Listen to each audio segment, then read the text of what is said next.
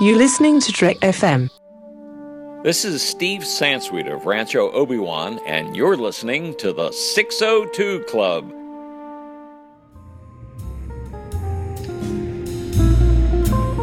There was a little bar in Mill Valley where all the Starfleet trainees used to go. The 602 Club. You know it. I was there more times than I can remember.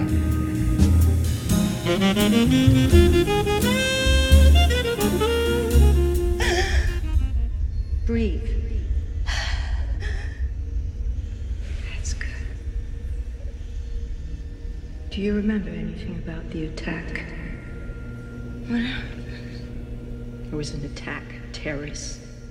Why can't I feel my body? Mira, your body was damaged. We couldn't save it.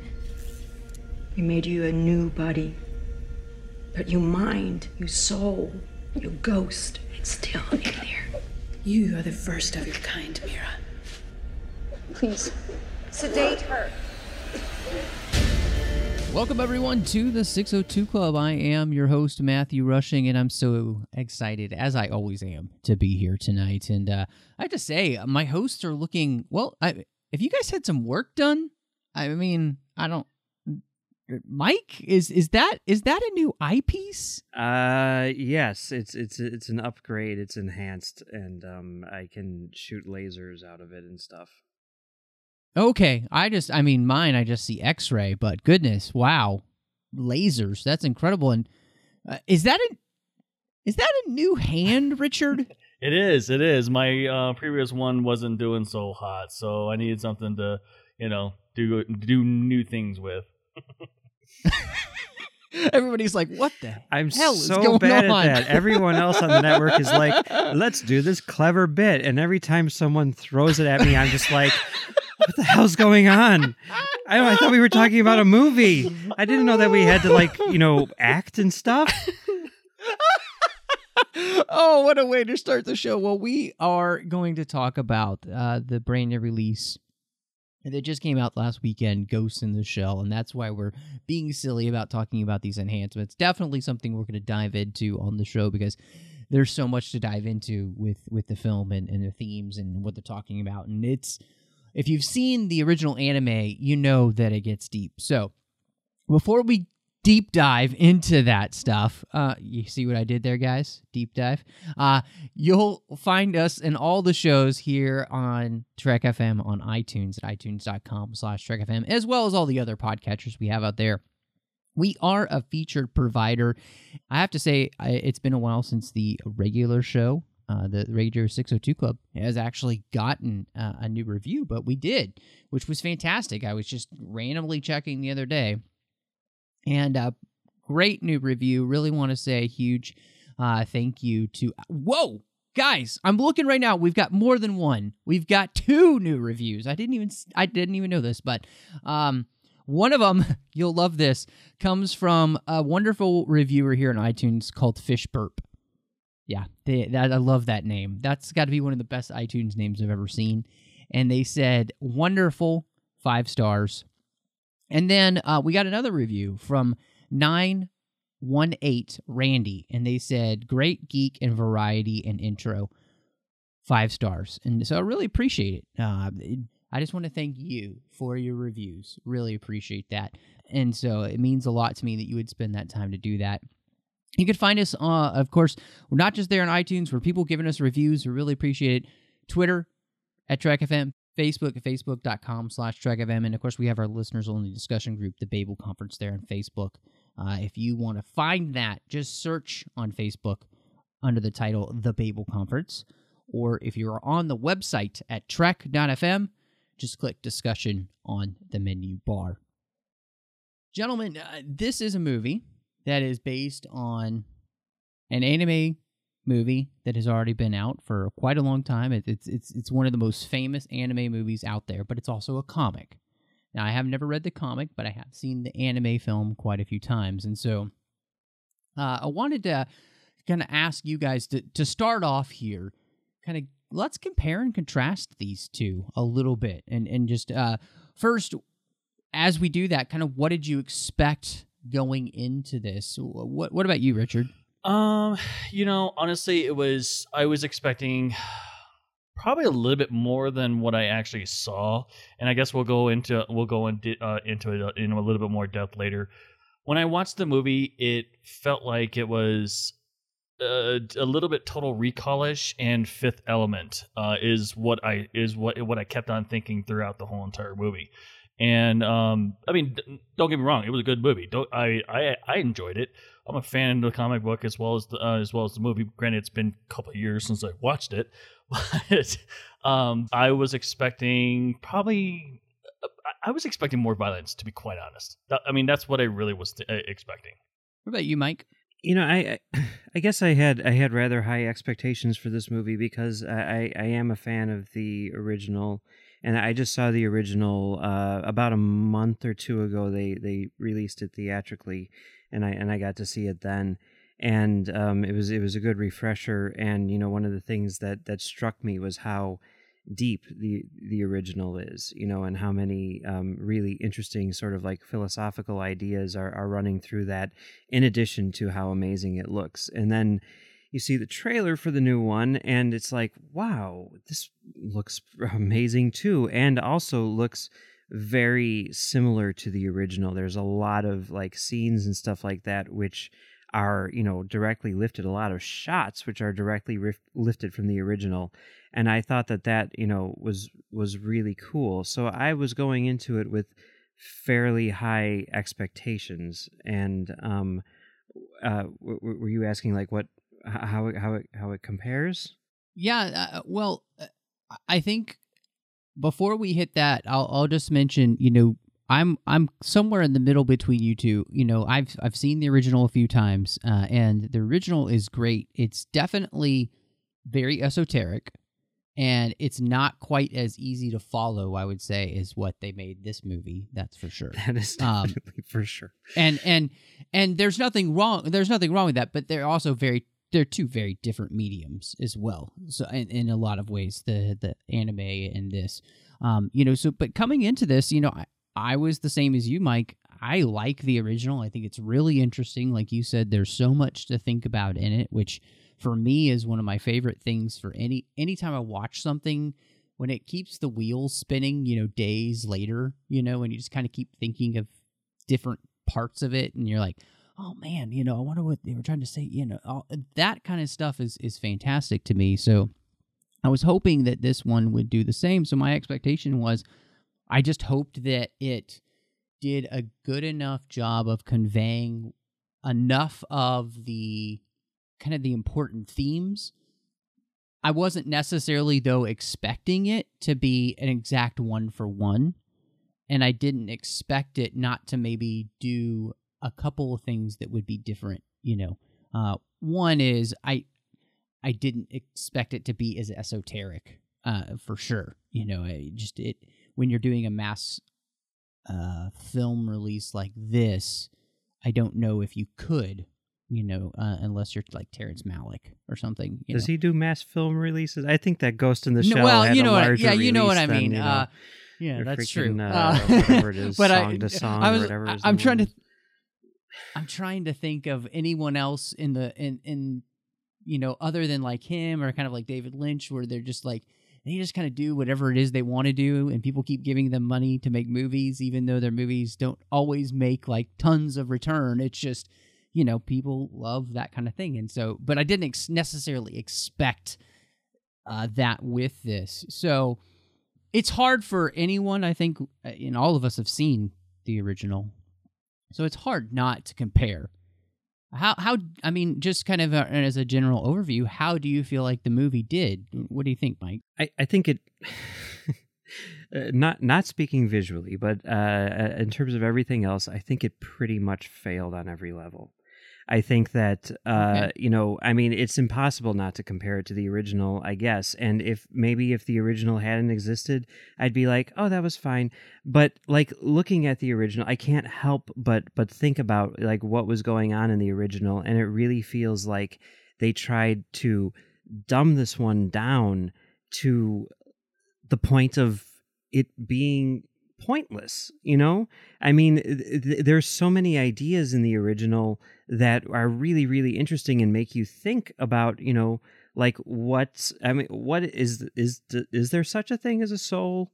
You know, what is it that makes a person? You know, all that stuff, and all of that subtlety and everything is just ripped right away from this movie in order to make it, I think, like you're saying, easily understandable, but to the point of where now what you're understanding is something which is meaningless.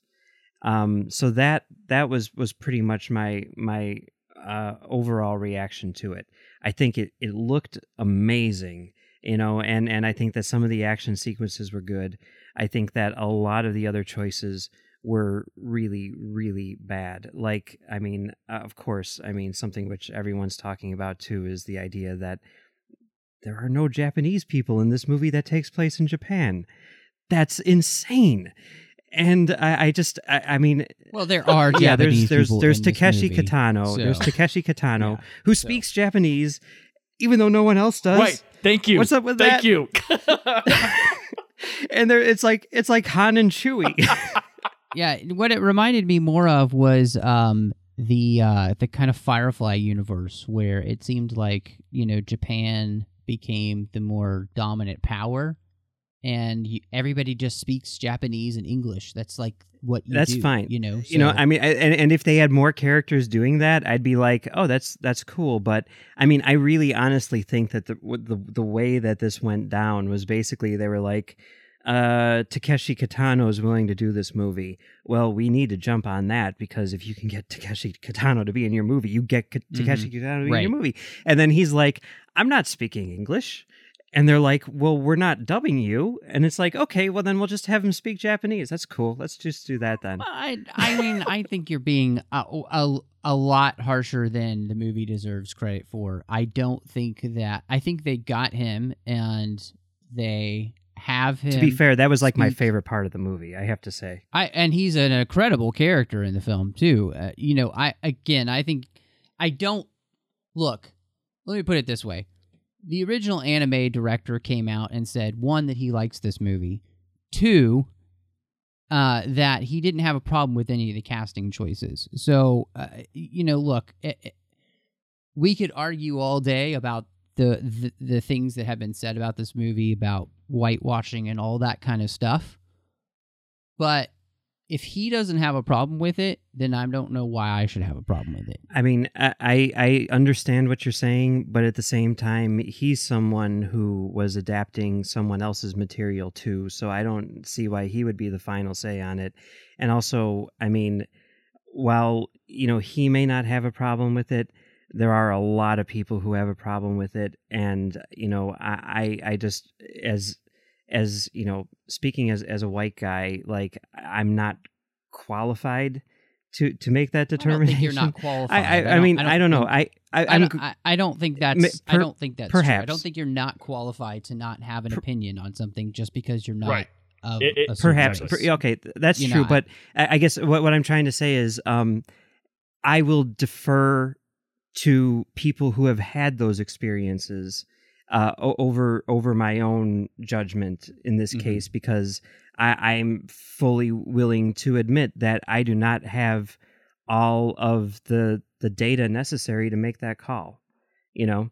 But I do see that it is upsetting a lot of people, and if I were to, you know, not acknowledge that, I think that would be, you know, sort of like ignorant on my part. You know what I mean? Mm. Yeah, and I see what you're saying, and you know, part of my background is I'm half Korean, so you know, I do understand what they're saying. I'm also half Mexican as well, but like, yeah, it's everyone I know that is Japanese descent or Korean or even actually even Chinese descent actually has a huge problem with this movie. And you know, me personally, I was actually happy that it even came out. I'm actually happy that they did it, because I don't know if you guys remember 20 years ago, maybe about 20 years ago. It's somewhere around there. There was lots of talk about Ghost in the Shell, but there wasn't they're making an actual movie with someone in it. And for some reason they never got it done, probably because the technology wasn't there. But there was also talk of, I don't know if you guys are StarCraft fans, but StarCraft Ghost, which was basically the same kind of movie, but same ideas that they brought up in the video game. They were going to adapt that as well into a movie, but they were juggling between these two movies, and I'm just happy that it even came out because. But I mean, granted, yeah, I'm with you, Mike. There was, I mean, the visual effects were fantastic. Don't get me wrong, even though that Scarlett Johansson needs to learn how to run. I think that I have a theory about that. I think she was doing that intentionally because she's like, I'm a weird robot. Too. Yeah, because it's not just running; it's even just like walking. Like she doesn't move her arms, but she does that in Avengers too. Okay. So that's why I was like, that's why I brought it up, because I was like, no, you don't know how to run. No, I did. Now I noticed that she was hunched over, and I could see her trying to be animatronic or like an android or something like that, to be hunched over or something like that, because she did that a lot throughout this movie, and she's got pretty good form when she's walking in Avengers and several other movies as well. But like, yeah, it's just I mean, there were some ideas where, like, you know, they were selling they were selling the title of the movie throughout the whole entire movie quite a bit. Oh, this is your ghost, this is your shell. Like, we get it. But the thing is, I don't think they get it, you know, because like, well, no, wait, hold on. Okay. Before you go there, because we're not there yet, because we're going to talk about all that stuff, which I think you're absolutely wrong, Mike. I think this movie does a very good job of trying to, for what is it, like an hour and 45 minute movie? So yeah, it is trying to simplify some of what was in the original, especially anime, and then of course the comic, which you kind of need to do. And again, the original anime film is very esoteric, and it's just not going to play well with a major audience. But I don't think this movie makes things stupid for people. I think it asks some very good questions about the idea of technology, about personhood, about identity.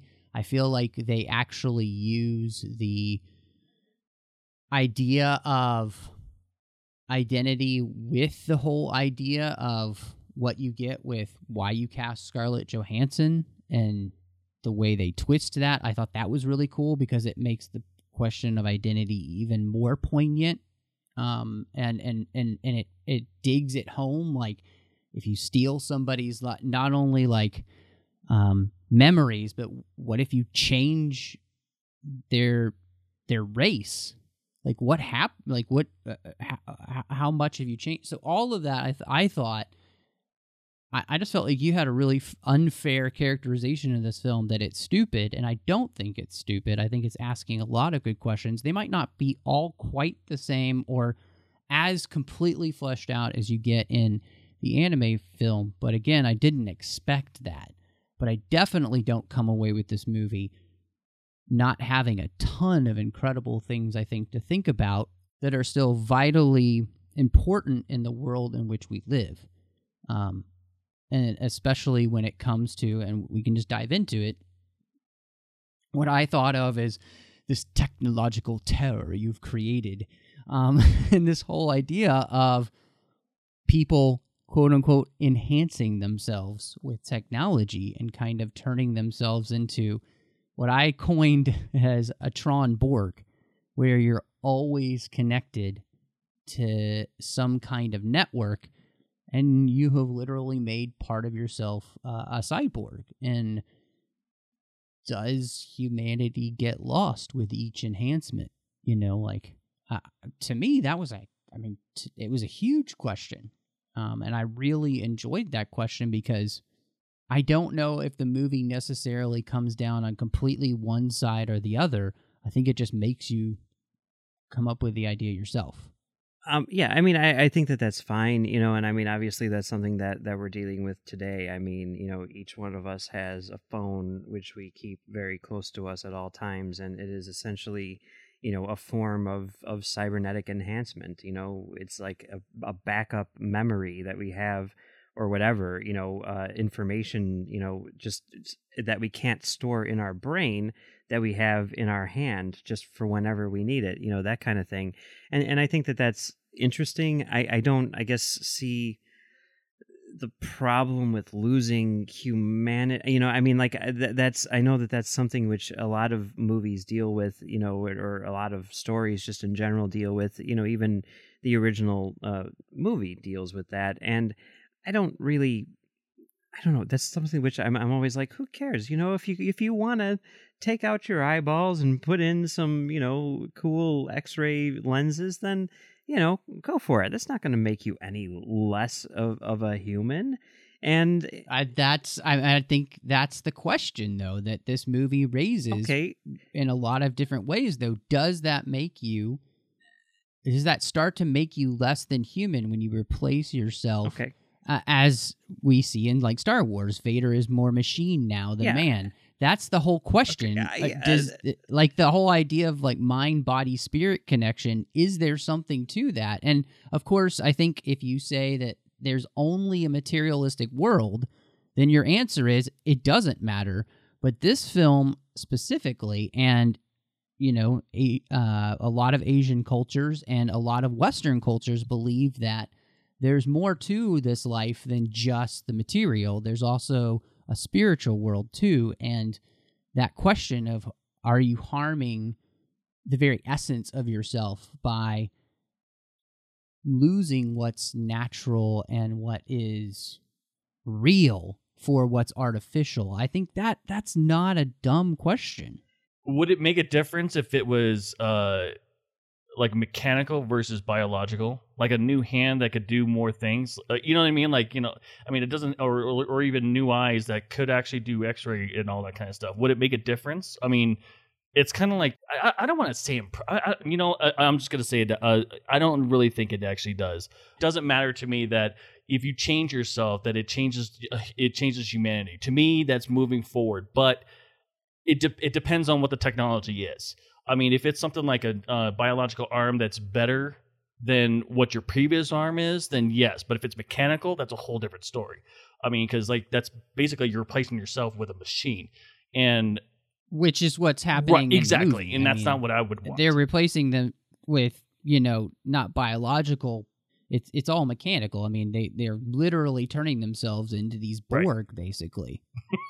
I mean, I can honestly say that I have absolutely zero problem with that. And I mean, I think that that's okay, but I think that's also the question that the movie's raising, and I think it is an important one because it is all about what is the nature of humanity. And again, I lay it before you. I think that the reason you probably wouldn't have necessarily a problem with it, and where I'm coming from, I do, is I don't think that the body is just a materialistic thing. I think the body encompasses the mind, body, and the spirit. All of those things are, and to me, because, you know, I'm a person of faith, I believe that was given to me by God. So for me to then take parts of myself and replace them with something else, you know, and we're not talking about like an artificial heart or something like that, which is saving your life, that kind of thing. You know, I think there's a difference that than, you know, giving yourself hands that can like open up and like type like 4 trillion words a second, like that girl was doing in the car, you know, next to Olay, or those kind of things. Like, that's the messiness of what we're talking about. It's not all cut and dry, and it's not black and white, but it's a lot of great questions. And I thought too that the movie itself kind of, even in the design work, seems to reflect kind of a loss of humanity and touch with what's real. Because if you look at everything, it's very stark, it's cold, it's bland, it's all so artificial. There's nothing that feels really real in places. Like even in people's homes, it doesn't feel human anymore. It just feels like a place that machines live now, and it's lost that sense of humanity. I mean, there's nothing creative or beautiful or anything. It's just flashy neon and holograms everywhere, and that doesn't, you know what I'm saying? Like you've lost touch with the outside grandeur of everything else that's not concrete and, you know, fluorescent bulbs. I mean, I mean, speaking to that, I mean, I think that's kind of my aesthetic. Like, I saw that, and I'm like, I want to live there. But regardless of that, whereas I'm like, no, I want to pack up and go to the mountains. Yeah. You know, like that's not me at all. That's not my cup of tea. But regardless of that, in terms of the other thing that you're talking about, I think that this is that's what you're talking about is an example to me of how the original succeeds where this one fails, because it takes it much further than this one does, not to the point where like I don't care, where it's like, okay, replace your eyeballs with some cameras, and that's, that doesn't make any difference to me at all. But the original takes it to the point of like so much of her has been replaced that like there's a legitimate question. I mean, the question of the movie is like, is she still in there?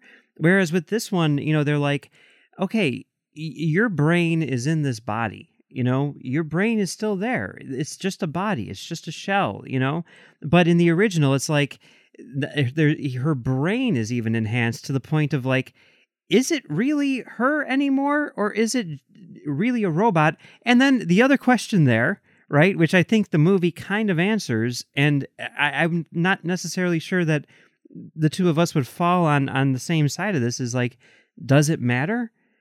And I mean, those questions are, yes, they're in this new one, but they are so watered down to the point of not really mattering.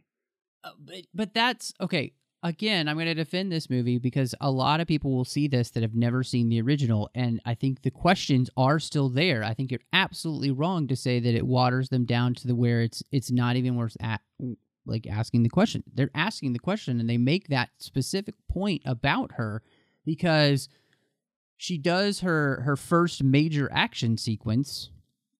She busts through the window. She shoots that companion droid that's been hacking that guy's brain, and she looks down at that open face, and her friend can see it, and he's like, "You're not the same," and he's right. But she has the question because so much of her isn't her. Because the thing about it is her body, she can't even feel.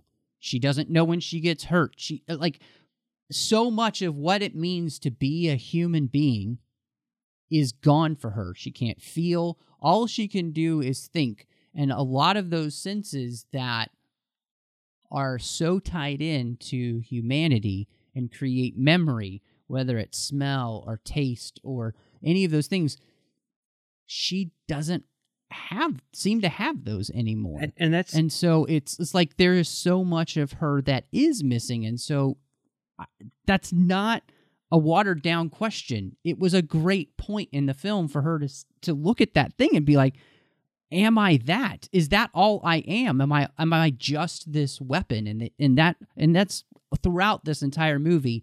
And they answer it at the end because it's a Hollywood movie, and they're going to answer the question for you at the end, right? But the reason that I don't necessarily agree with what they say at the very end, but we'll get to that. But okay, this is why everything that you're saying is in there, and all of that is valid. The reason why I say that it's watered down is because in the original, she's looking down, and I mean, even more of her is gone to the point of she doesn't even know what she was to begin with. And I know that they do that here, but they do it in a very manufactured and kind of Hollywood whatever way. But in the original, it's just like there's so many small enhancements and everything to the point of like she has now become what she's looking at. It's like there is no brain in there, or it's so enhanced that it's like, okay, it literally is a different thing. She is like completely separated from what she started off as, a biological organism. You know what I mean? And I think that this movie does the same thing. It just doesn't say it to you. It shows it to you, because when the movie begins, they're putting her together. And when they put her brain in her, it doesn't look like a human brain. It's been enhanced.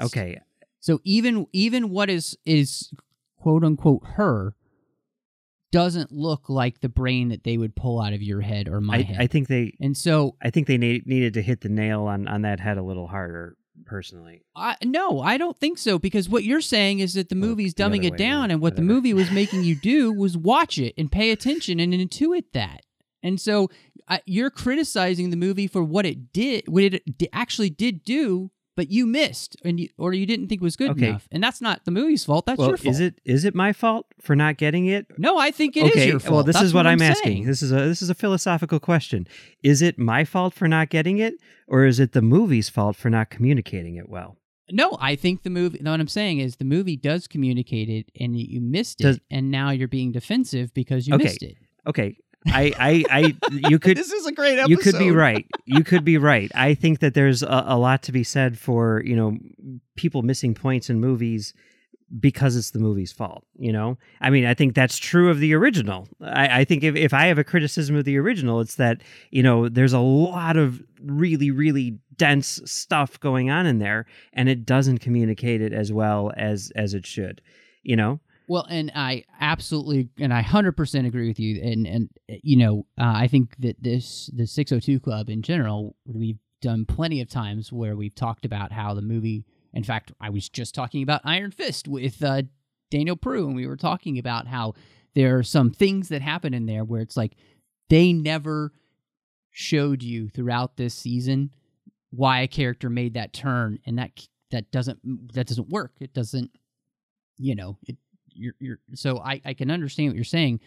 I just felt that watching that beginning of how she's put together, and what they do to her, of completely erasing every memory and every aspect of her life, to even the point of, and let's just talk about this because this gets into personhood.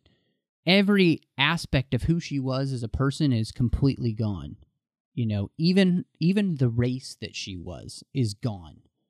And they've manufactured a completely new person. And to me, that was really fascinating because, asking the question of what makes a person and what makes your identity and who you are and all of that stuff. I mean, obviously a huge question today with the idea of identity, but I felt like that they did a great job in this film of asking those questions and making it a little bit more understandable, like than you said, than the original, so that it's not so bogged down and hard to find. I don't know. What did you think, Richard? Because it's Mike and I have been arguing, and people are like, "Shut up and let Richard talk." Sure. No, I could see it from both your guys' sides. That's the problem with previously made films that were done miraculously by someone else, and coming to a new movie that's like in the day and age of reboots. Of course we're going to have criticism over what was done originally because we thought it was great then, and it very well could have improved the next time. I don't know, but regardless, no, I understand where Mike's coming from. I thought it was watered down quite a bit, and yeah, it was definitely meant for the average moviegoer, because I followed through it. It made sense. To me, it was a little bit too obvious. Leave a question or something like that, or pose a question on the viewer.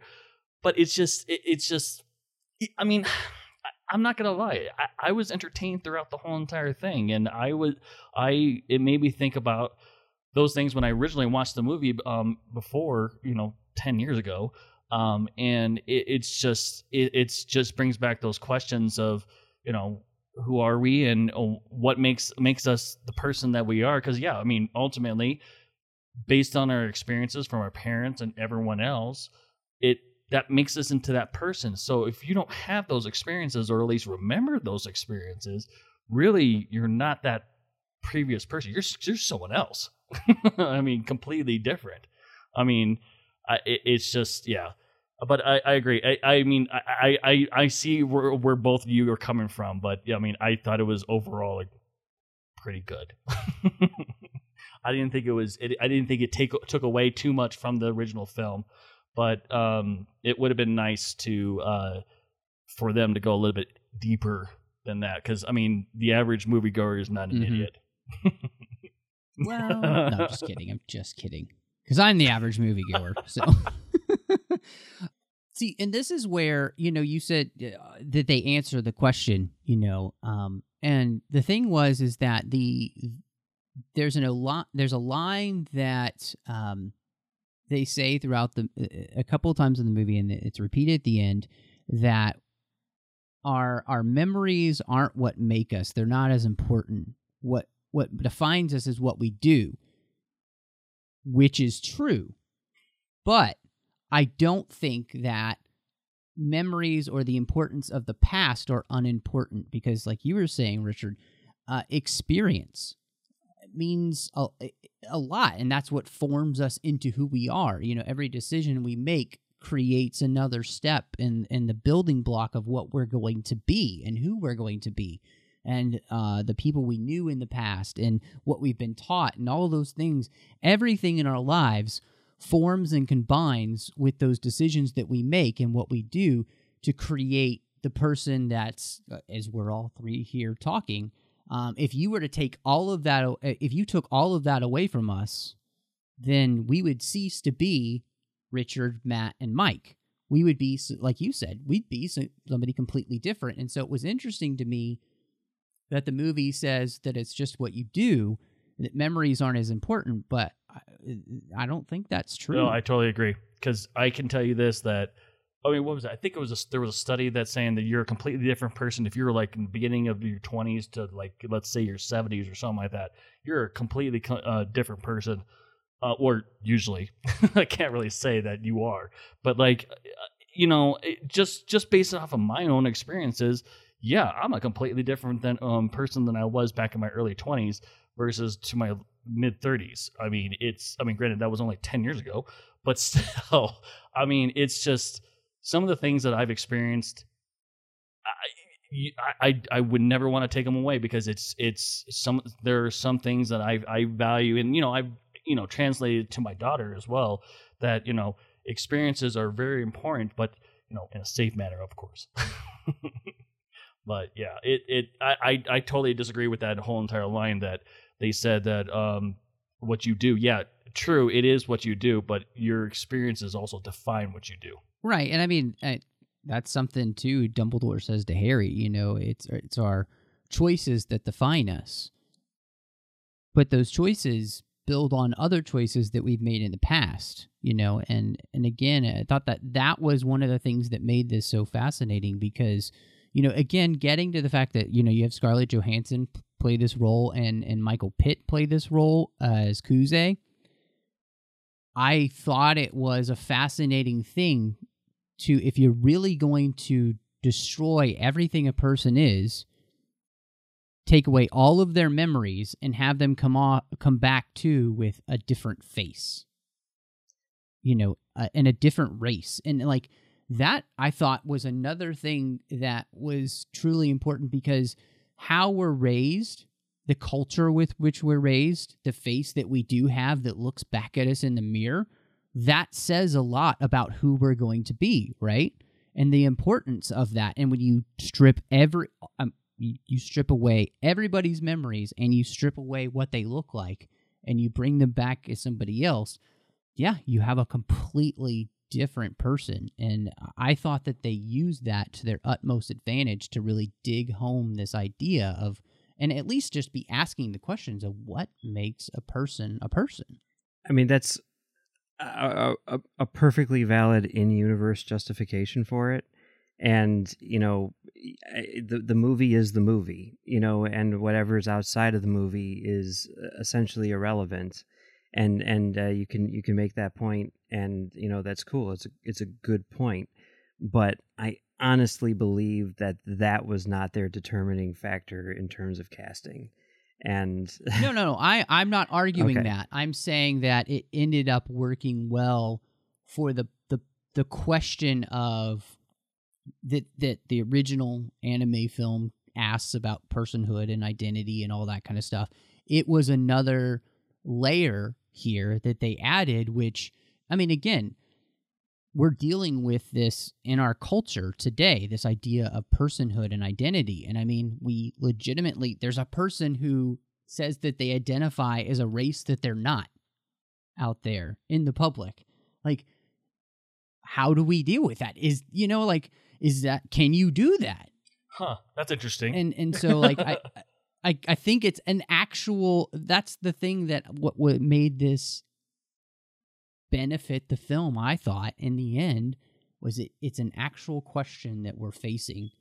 You know what I'm saying? Does that make sense? No, I mean, yeah, what you're saying makes sense. You know, I mean, I see how that could be an interesting point that they're making and everything, but I think it's also, like, as you're watching the movie, I think it is distracting that there's so many white people in particular in this movie in Japan, I mean, it's really, really weird, and it's definitely, it took me out of the movie for sure, So while I agree that what you're saying works in the story and makes sense and could be used to their benefit for sure, I think there's a lot of stuff in there which maybe works against it. Other factors, other external factors. You know what I mean? There's a really great question that Beto raises because they're talking about this idea of, like, would they capture the guy who's run away from them with the great, action sequence that we've all seen on, you can see it online without you see the movie, where she's beating him up in that water area with all these buildings around. And that Kuze has erased his memory and supplanted it with something else. And he says, fantasy, reality, dreams, memory, is there really any difference? And that struck me, like, if you live in a universe and you believe in a universe that doesn't really have any meaning in the end, that's a great question, because it really doesn't, right? I mean, like, if you believe a lie or a dream or a fantasy or reality, a memory, what? If it doesn't really matter in the end, does it really matter? As long as you're end up being okay with it, like, if you're happy to live in a fantasy or whatever, cool, that's whatever. It's your deal, man. I mean, that's the question of the Matrix, right? And I mean, it's a very interesting philosophical question, and I think the thing which one could argue, and which I probably would argue, is that the only thing that we know to be true is what we, as far as our reality is concerned, is whatever we perceive our reality to be. So what is real and what's not real is essentially meaningless to us. And, it really does get into, like, I mean, and that's the question of the first movie, I think. Like, does it matter if you are that original person, or if you are a complete robot? You're still a person. You're still a sentient being. And, that's what I think, when I was talking about, like, the thing being watered down and everything. I mean, that's, like, a point which I think is, like, definitely missing in this new one. But as far as that question is concerned, yeah, it's the age-old question, and, No, I don't think it's missing. I think the question is there because, look, if everything that you just said is true, then why is what happened to her wrong, and what gives her dignity?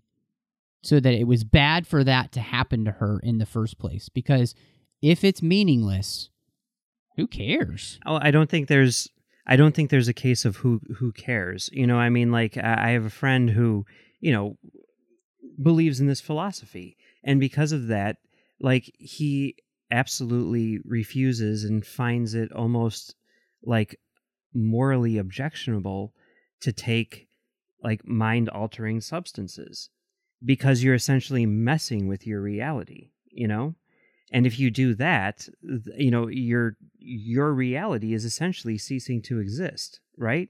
So that question still does matter because, just because... Well, it might matter to you personally, but in the long run, if you and everything is meaningless, it doesn't really matter. That's what I'm saying. That's the end result of that belief system. I mean, I don't think. Therefore, why is that? I don't. don't get that. Because that's the end result of that belief system. If everything is meaningless, nothing matters. No, it's not everything's not meaningless, and it's not that anything matters. What matters is what you believe to be reality, and what's meaningless is so, whether but you or not believe it that, is but a real what thing. if somebody else doesn't believe that? Because in the movie, we get, Honka taking their aims for people and using them for their purposes because it's good for them. Like, see what I'm saying? Like, you get into this whole mixture of, like, how do you determine, again, this comes down to human worth and dignity and how we define that, and why should we respect people? Because in that person's reality, these other people really exist, and they are a part of that reality.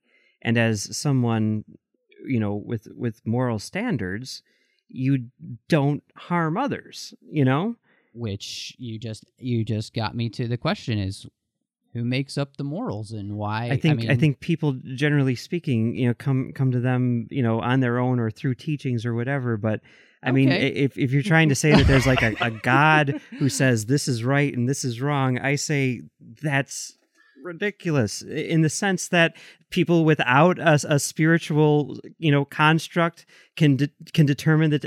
I totally do not believe that there is any external force, and yet I know the difference between right and wrong. I figured that out on my own. You know what I mean? Well, I hear what you're saying. Well, I would say that you're holding to. And anyway, that's a very go for it. Let's do this. Yeah, okay. I would say that you're holding to a morality that you can't have, because the only morality that you can hold to, your belief system leads you to that everything is meaningless. And therefore, that's not true. If everything is meaningless in the end, because you know what? You don't have a soul. Nothing you do matters. When you die, you would only be dead. Everybody will just be dead. And so when everybody dies and nothing matters and there's nothing left, who cares? So whether you treated me well or whether I treated you well, in the end, nobody will care, because you'll be dead and I'll be dead and it won't matter. So if all I have is here and now, then the law of natural selection says, F you, I want to be happy, I want to do what's best for me. I don't care about what's best for you, because it doesn't matter to me, because I am all that matters. Okay. And nothing matters in the end. I mean, so my point is that's kind of where this whole question you wanted to go here led me to, because there's like totally left me in that. Like, how do you determine if fantasy, dreams, reality, memory, if none of it all makes a difference, then what makes a difference? Well, what makes a difference is, sort of like what I'm saying is, as far as a person is concerned, right, their perception of reality, whether it's real or not, I mean, there's no way for us to determine that. There's literally no reason for us to determine that. But okay, I don't know if that's true, because again, if you say that, then if there's no reason to determine that, then if my reality says F your reality, it doesn't matter. Okay, that's not. No, that's what I'm saying is it's completely an inconsistent worldview, my friend. And if you have the worldview that you have, I can shoot you in the head. It doesn't matter in the end. No, it does matter in the end, because Why? Because you're still someone in your reality. In your reality, I'm assuming. In my reality, your reality. Who my point, it doesn't matter in the end. Okay, I don't. What's the end? If it doesn't matter, what is the end? When we're both dead, that's all that matters. That's all is we when got. we're both dead. Because what about everyone else? I'm saying, what happens when it doesn't matter, because they're going to die too. I mean, if everybody's going to die, and it's not going to matter. My point is, if it doesn't matter. Well, and all that matters is what I have here and now while I am alive. But you don't think that, because that's all I got. You don't think that what matters here and now matters, or what exists here and now matters?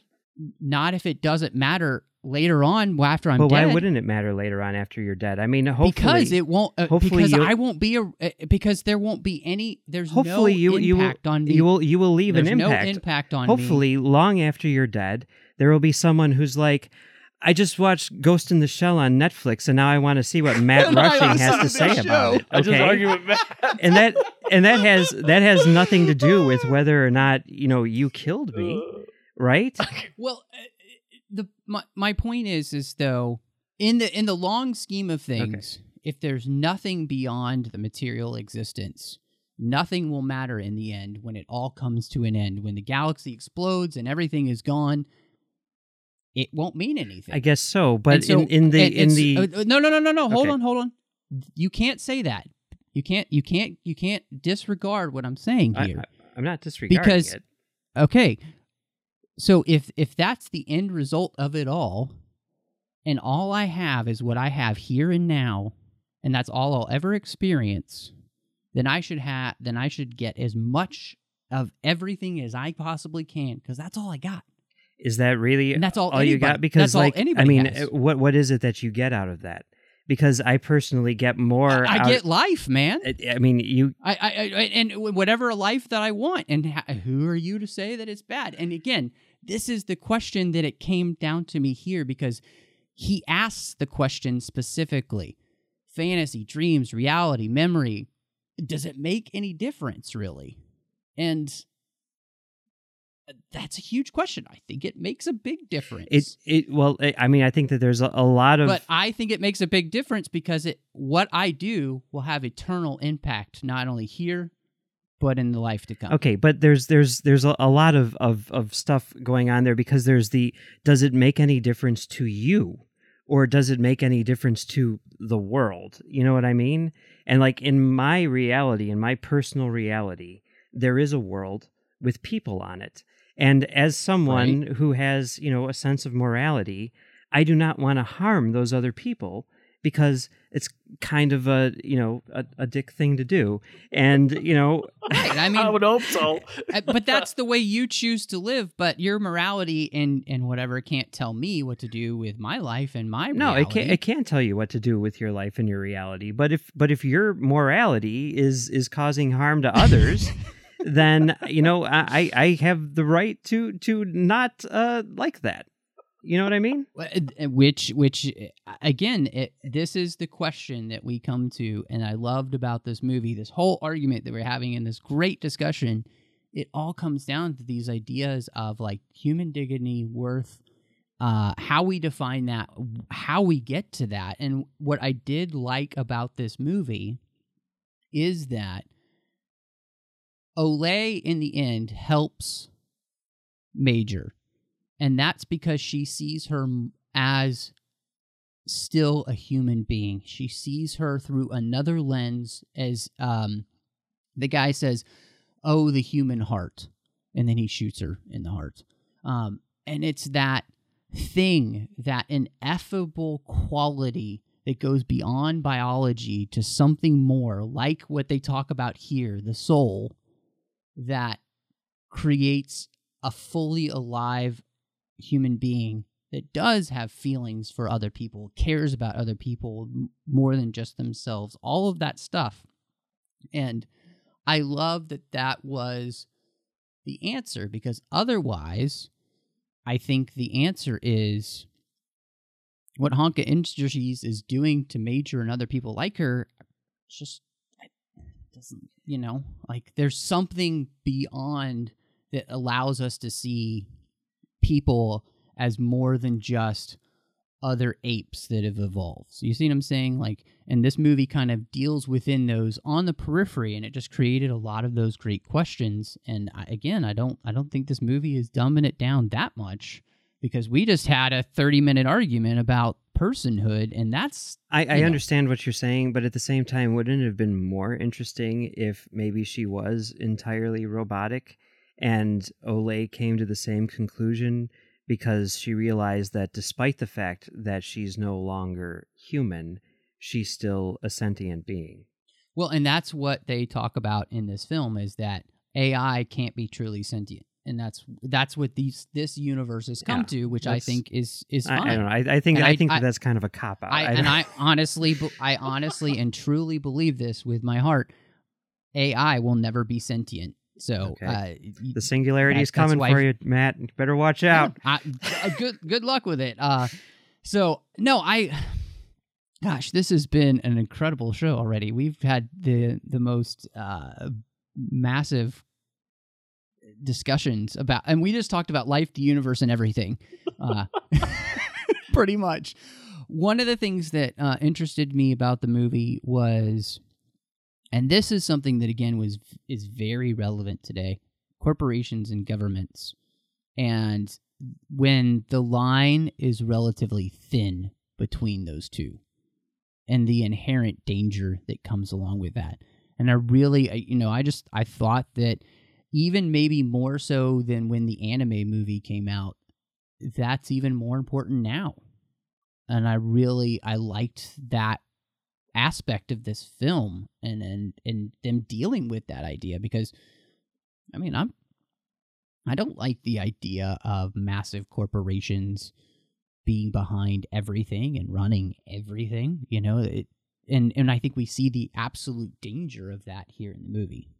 Yeah, I totally agree with that. Yeah, that's kind of a scary situation in of itself. I mean, we even see it now with major companies like I hate to say it, Apple, even though I have a Mac right here and an iPhone right here, but at the same time, the convenience of technology and having that information taking it even scares me. Like some of the things that Jennifer comes up on her phone all of a sudden, it's like, how would they know that?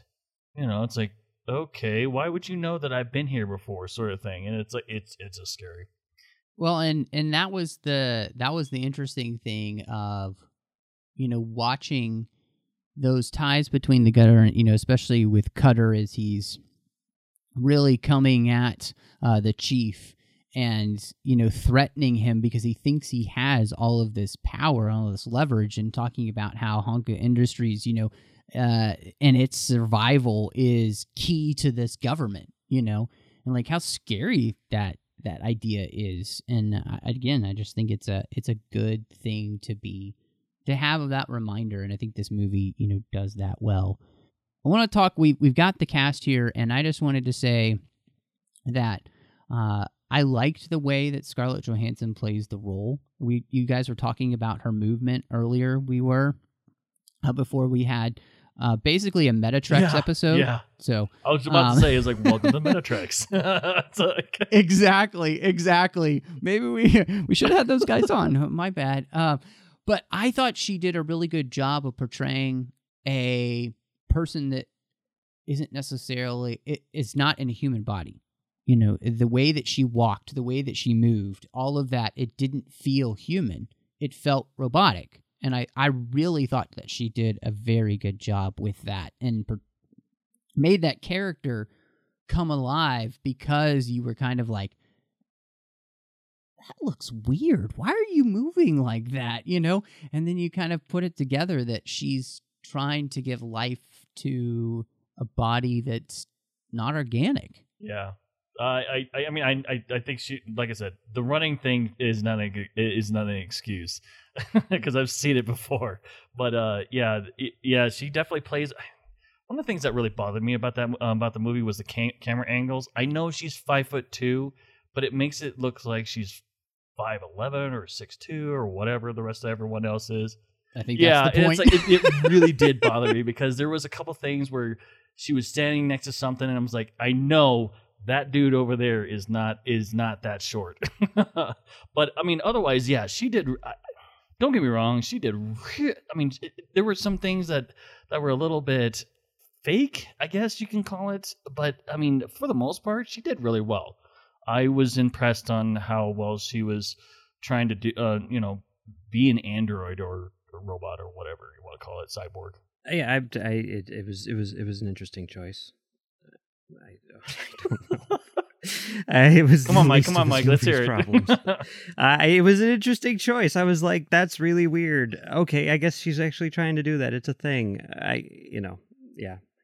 I didn't. You think she was watching Data? No, I don't. I think Data's movements were much more natural. She's just called up Brent Spiner. Hey, how did you play Data? Okay, that helps. Thanks. I also really loved the Chief.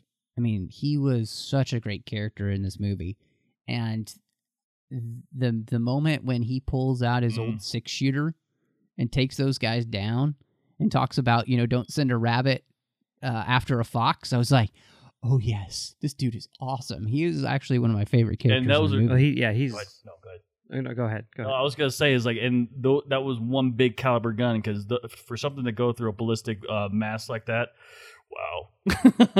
But I absolutely, I agree. He's awesome. Yeah, that was definitely the best part of the movie, and a lot of that is because of Kitano, and he totally sells that. I mean, that guy is amazing. I will watch anything that he is in, and I will watch any movie that he directs because he's one of the best out there for sure.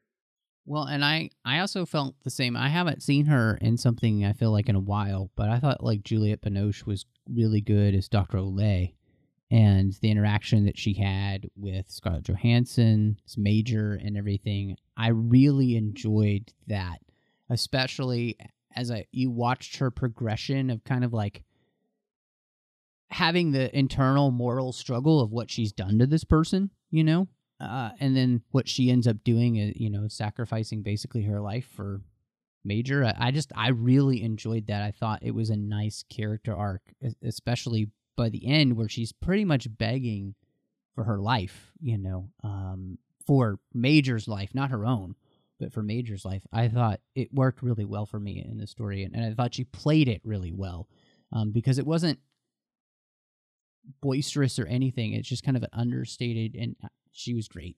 Yeah, she's on par for me. Whenever I normally see her, yeah, she's on par for me. This movie, as we kind of look forward to wrapping up, it has a ton of action sequences in it. Which one for you stood out the most? What do you think, Richard? Oh, which one? When if you were to ask me what I think is the best action sequence in the movie, I guess it would be the one with Kitano. I mean, there's the action sequences are the thing that this movie does really well. And a lot of them are, very similar to, sequences in the original movie. And I think it's interesting to kind of see that in live action. And I think that they really pulled that off pretty successfully. They're all good. They're all good. But I'm going to go with Kitano. I'm always going to go with Kitano. That's just my general rule in life. Always go with Kitano. I'll agree with Mike. There was a lot of... there's really not one scene that I really particularly liked out of all of them because they were all pretty good. But if I had to point it down, it would be the club. When they're in the club, and it's all the shooting and everything. And funny enough, it's not Scarlett Johansson. Actually, for me, it's that club scene, but it's her in that little tiny room beating up those dudes when she's handcuffed to the pole. I thought that scene was really cool. I love when they're able to do a really interesting action sequence in a very small space, and the stunt person, really, it's not Scarlett Johansson, but the stunt person is having to create some incredible moves to move in that space to be able to do what they need to do to take the people out. And the way that they use the symmetry of the room, the circular room, she kind of runs around and as the gun is the guy's trying to shoot her and he keeps missing her and everything. And I really liked that scene. I thought it was very cool. And honestly, I think both of you are right on. All the action sequences in this movie are pretty awesome. They do a great job. And like you said, Mike, bringing to life some of the most iconic things that you do see from the anime film was wonderful. I have to say, seeing it in 3D was really cool for that. When you kind of get the depth feel, I thought, for the city. I thought, and I also really liked that seeing it in IMAX, it actually was IMAX format. So it was one of the few movies I've seen recently that has actually filmed in IMAX format. So I enjoyed the fact that they used the entire. They used the whole screen. I'll give you that when it comes. I'll give you that when it that. comes to like using the entire screen for because we also saw it in 3D IMAX as well, and besides looking at the scenery and the overview of the city and maybe a few shots here and there, I compare a lot of 3D movies with Avatar, and Avatar was through the roof for me when it came to 3D. That is. But like this one was, it could have done better, or at least to me it could have. Yeah, to me it did. Yeah, I saw it in 2D, and it was great. I saw it with Dolby Atmos, which was great. The sound was fantastic. And I enjoyed the 3D. I liked the dimensionality that it gave the film, and it felt like it worked. And again, when you go to an IMAX movie and it actually fills up the entire IMAX screen, you just feel joy. You're like, hey, they actually used IMAX. Well, it's not for this. It's not actually IMAX. It's just the 1:8:5 ratio, which any movie that wants to could do it. And I honestly don't understand why more movies don't do it, especially now that a lot of theaters are going the IMAX route and not using masking on the screens anymore. So essentially, it's letterboxed in theaters, and most screens are that shape because of stadium seating. Theaters are taller than they used to be, and I'm very surprised that more filmmakers haven't gone that route. It really seems to be skewing in the opposite direction because it's a lot easier to shoot in 2.39 now than it was back in the day. But you're essentially almost always going to be letterboxed, and that's a very bizarre choice that people make. So it's no, I absolutely agree with you because I enjoy the IMAX screen that we have near us. It's a good presentation. It's a nice theater, and so I'll pay to see the movie in IMAX, even if it's not a film that's filmed in that format. But when you go to a theater, let's be honest, except for the new Transformers Final Night or whatever that's called, if I get to see that trailer one more time, I'm going to want to put that sword through my head because, wow, that movie looks awful. And yes, I know it's filmed in IMAX, but I won't care at that point. So, yeah. Anyway, so I guess let's rate this sucker. What do you think? Where would you go with this one, Richard? I'm gonna put it about 7 out of 10. Yeah, 7 out of 10. Yeah. It could, it could, it was good, but it could have done a lot better. What about you, Mike? Out of 10, I'm going to put it at 4 out of 10. Okay. Actually, Richard, I think I'm right there with you. I'd probably go 7.5 out of 10. I do feel like that, with any movie you could do better. I personally just really enjoyed the thematic elements, as Mike and I demonstrated the discussions that you can have from this movie. And I think, to me, the fact that we had all of those discussions lend itself that the movie wasn't as watered down as maybe you guys said. Yes, is it a more condensed version than the anime film? Yes, obviously, definitely. And I expected that. So, but I still think the movie resonates and asks some very important questions that this world is still dealing with in a way that's even beyond what it was when the anime film came out in the first place. The questions have only been enhanced, just like the characters in the film. And I think that makes the movie relevant. I think, it's frustrating that not more people saw it. I think it's a good movie. It's worth seeing. Richard, I think you made a great point. This is a movie that could have done better with certain casting. And, you being somebody who's half Mexican and half Korean, I don't personally have a problem with it. It's just, me personally, it's not a big deal to me. I mean, if this was a film done in Japan, I guarantee you there'd probably be Japanese actors and everything and whatnot, and it'd be a blockbuster, whatever. But this is America, and we're used to seeing that anyway. So I to me, it's not a big deal. I understand that a lot of people that of my own race would, or ethnicity, or whatever you want to call it, that, you know, it's a big deal. I don't see it. I really don't. Because, you know, it's a movie. I mean, I could ignore all that, and that's probably not what everyone wants me to say, but it's just a movie to me. I mean, it's not something that's going to be imprinted on. I mean, it's just a movie. That's all it is, you know. And it's telling a great story that has been an anime film, comic book story. I mean, it's just like anything else that's coming out with Marvel comics and everything. Everyone loves that, but no one cares about if it was whitewashed or anything like that because it's the comic book. Oh, they do with Marvel. Well, with Marvel, there's been some rather harsh criticism on a couple of occasions in the past right, few and months. especially recently too, and you know, especially with the diversity of the comic books, saying that that the readers don't want diversity. I was like, oh yeah, that was. Whatever. Wow, yeah, that's a big can of yeah, worms. Exactly. That we but could I mean, I dive don't want to go into it. But no, yeah, no, and I mean, I appreciate that you feel comfortable, obviously, with sharing your opinion and how you feel personally, and saying too that you understand from the other side. Would the movie have been different if she had been Japanese? I don't know, because as we talked about, there is some great ways in which they use that to their advantage. But look, I think it's important for us as a society and everything to look at all aspects and to make the best movie that we can. And casting is important. And so we need to take a closer look at that and be sensitive and to other people.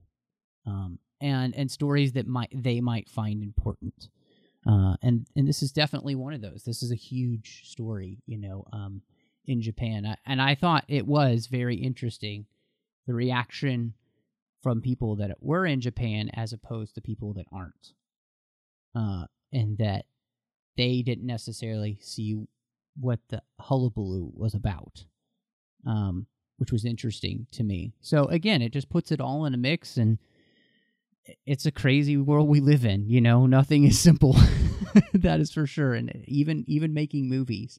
And so, you know, I'm glad we got a chance to talk about this one. You know, it was a lively debate that Mike and I had. Richard was enjoying this. I wish you could have seen the video. He just sat back and listened for so much of it. But I think that's what makes for this show being fun, and being able to have those different opinions and being able to talk about them and be respectful at it. Like, I love Mike. Mike loves me, I think. And we both respect each other and in their opinion. And we come away with it friends and having had a great conversation, and hope you enjoyed it. Thank you so much for listening. I really appreciate the fact that Ken Tripp and Davis Grayson have continued to be supporters of the network and the 602 Club as associate producers through Patreon. This is a huge network, and we put out a show almost every day. And there's no way, Richard, you're the production manager. You know what it's like. You've got a show to make sure that it gets produced every day. And so there's so much going on here. We need your help. So go to patreon.com/TrekFM, and you can see how you can become part of our team and make sure that all the shows that we have coming to you each and every week come back to you each and every week. So again, that's patreon.com/TrekFM. Now, Richard, you have really been getting your feet wet with this podcasting thing, and I'm so excited for you, buddy. Let everybody know where they can find you online, and you know, maybe what you're doing here on the network. Well, everyone can find me on Facebook. You pop in here and there in the Babel Conference during a little trouble, but I'm no longer on Twitter anymore. I deactivated it because of some drama, and then Twitter deleted it. So yeah, it's gone now. So it's no longer X Ransom. I'll eventually figure out a way to bring it back. So we'll see.